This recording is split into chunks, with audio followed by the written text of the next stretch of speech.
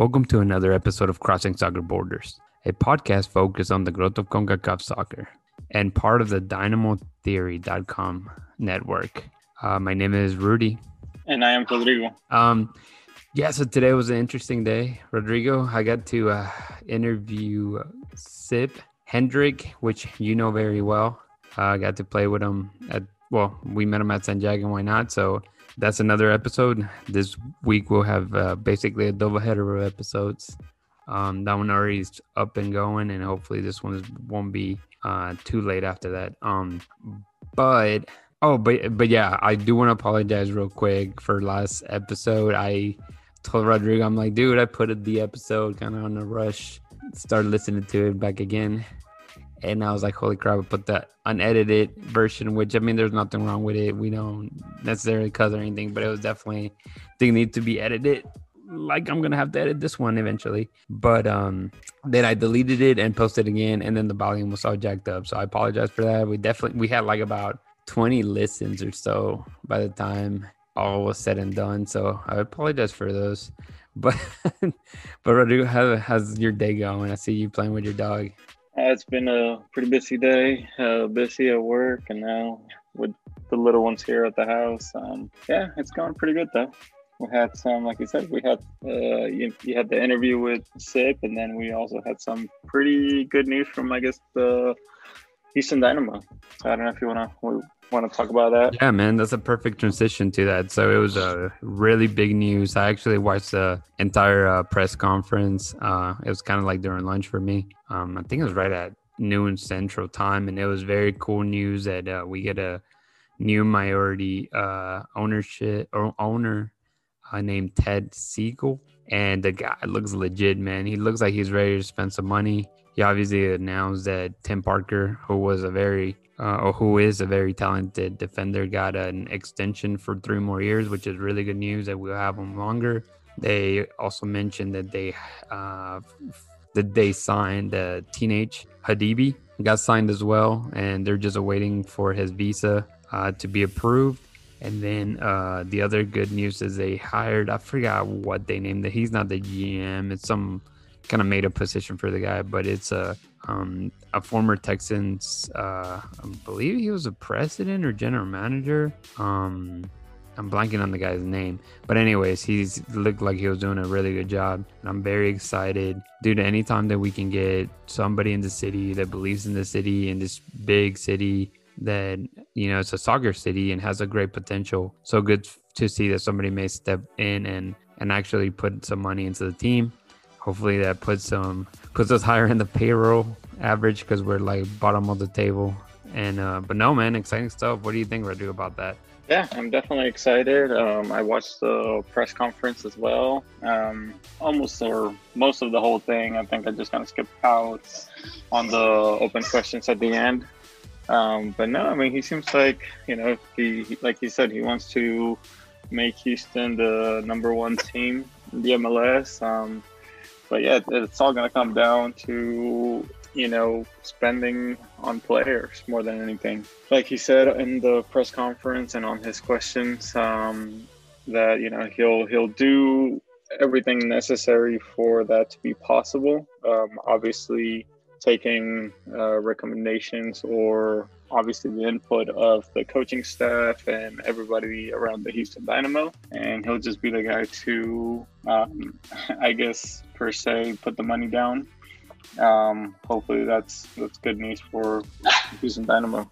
Yeah, like I said, I think it's great news, super exciting stuff. Obviously, he's mid league. Well, not even. We're about a third in the league, so, you know, maybe when the transfer window opens, maybe we'll see some spending, and who knows, maybe we'll finally get to see an actual DP come into the lineup. That's all we can wish for, but time would just tell. But again, super exciting stuff with the Dynamo, with our Houston club. But let's also remember, though, that, you know, sadly, the current owner, former owner, minority owner, Gabriel Brenner is still there. James Harden is still there. There's some, I think Oscar De La Hoya is still there. So we'll have to see exactly what that's gonna look like in the future with the team. But it's not like they did much when they were there. But who knows? Dude, what would you want to see them buy, Rodrigo? And maybe when the transfer window opens up again, and obviously we're gonna lose a lot of guys to the Gold Cup and qualification stuff like that. Honestly, at this point, rebranding and all the changes have been made, new management. I think it's time to finally at least give people what they want, and this is like an international star. Bring somebody of a big name that's still, and still have some good years ahead of them, and some kind of captain to the team in that aspect. As a player, at the top of my head, there's a lot of good ones that I can think of right now, but at the same time, it doesn't really matter. I think a midfielder player, with more experience, a little bit of attacking mindset, I think that would be good for the Dynamo at this point. We do midfield maestro for them. That would be great. Well, that's good for now for the Dynamo. But hey, you want to move on to our next topic being Mexico?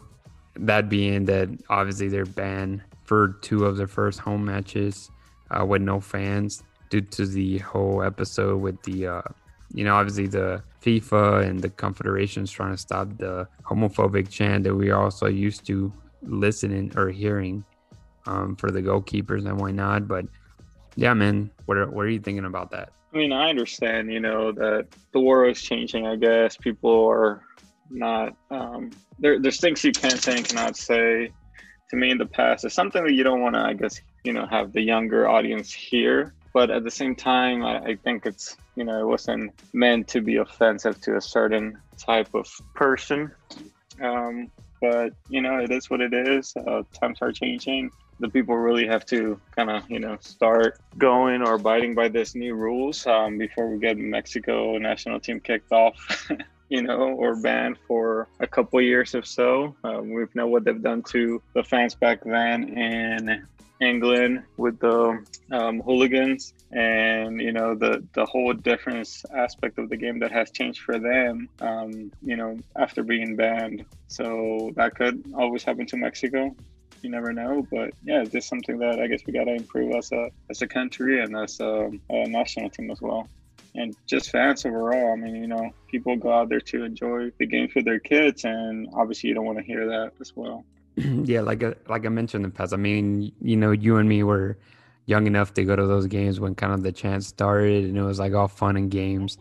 Never necessarily meant, I guess, to be offensive, like you said, to a specific type of person. It was more of kind of like you're letting the ball go through and just messing and psyching the goalies. It is what it is. You were a goalie. I'm sure you got it, even playing in, amateur status per se.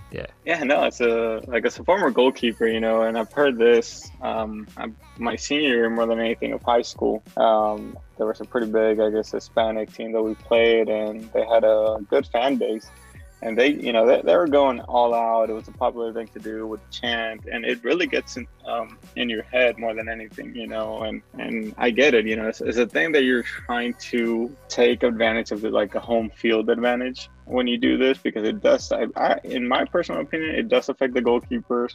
We see it every time, the goalkeeper gets frustrated and they just start trying to fake out the crowd. But they're still going to say it. They're still going to say something. So I get that aspect. I guess they can always change it to something else that's going to be annoying for a goalkeeper. But yeah, just overall, I think we just got to do better. Yeah, I mean, it's kind of sad that it has to be so drastic. I've talked to some people and they're like, why are they messing with this now? Why do they care? This is the woke, blah, blah, blah. Dude, like, you never should go to your mom's house or your friend's house and call someone a puto. You know what I mean? It's like, how offensive that would be. So you're not saying it again. As a Mexican, we know that is used more of a slang more than anything. But again, these are the times, right? But Rodrigo, anything that you've noticed that you want to talk to before we close? I know it's going to be a really short episode. There's not a ton of CONCACAF matches obviously going on. We had a ton of matches with the Nations League and qualifications in the last 2 weeks.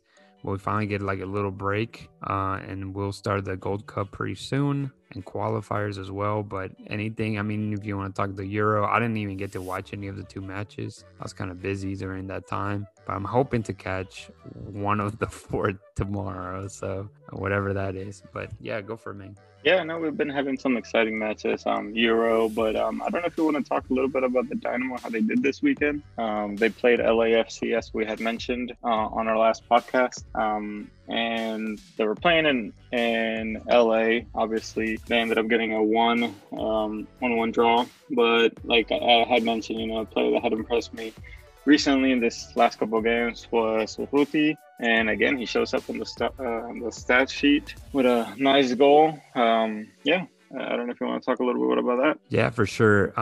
Late games, obviously like a 10 o'clock central, but one of those games, packed match in LAFC Stadium, Bank of America, or no, wait, sorry, Bank of California. I don't know why I said that. But such a big point. It's a huge point for the Dynamo to take. I mean, we all know that the word is they suck playing on the road. So getting a point in such a tough area or such a tough stadium. LAFC is definitely struggling. It's not the same LAFC of the past couple years, but doesn't matter, right? The Dynamo went there after a 3-week break and took that point. Like you said, Erruti is just scoring. I think he has 5 goals now, which I'm pretty sure he's like top 2, I think, when it comes to the scoring, top 3. And so, I mean, the dude is just doing a heck of a job. He's obviously, he started out kind of cold. We've mentioned in the past how he just seemed very lethargic, and just seemed very, very slow when it came to the attacking part of it. We know that he's high pressure, definitely a favorite of that Ramos. But no, I mean, the dude just keeps scoring. He keeps shutting us up. And it seems Christian Martinez will be leaving soon. So, I mean, right now he's a striker. So, yeah, man, super good stuff from them. Yeah, but I guess that's all we want to talk about, unless you want to jump in, again, last minute stuff. If not, hey, hope you guys enjoyed this episode. Against a short one this week. We hopefully, but at least we gave you a double header. Definitely check out the other. I think this will be episode 14, but episode 13 is up again. Like I mentioned, we were able to interview our friends Sip Hendrick, who enjoyed a very good career playing in the MLS and the USL. So yeah, check it out. And with that, keep crossing soccer borders.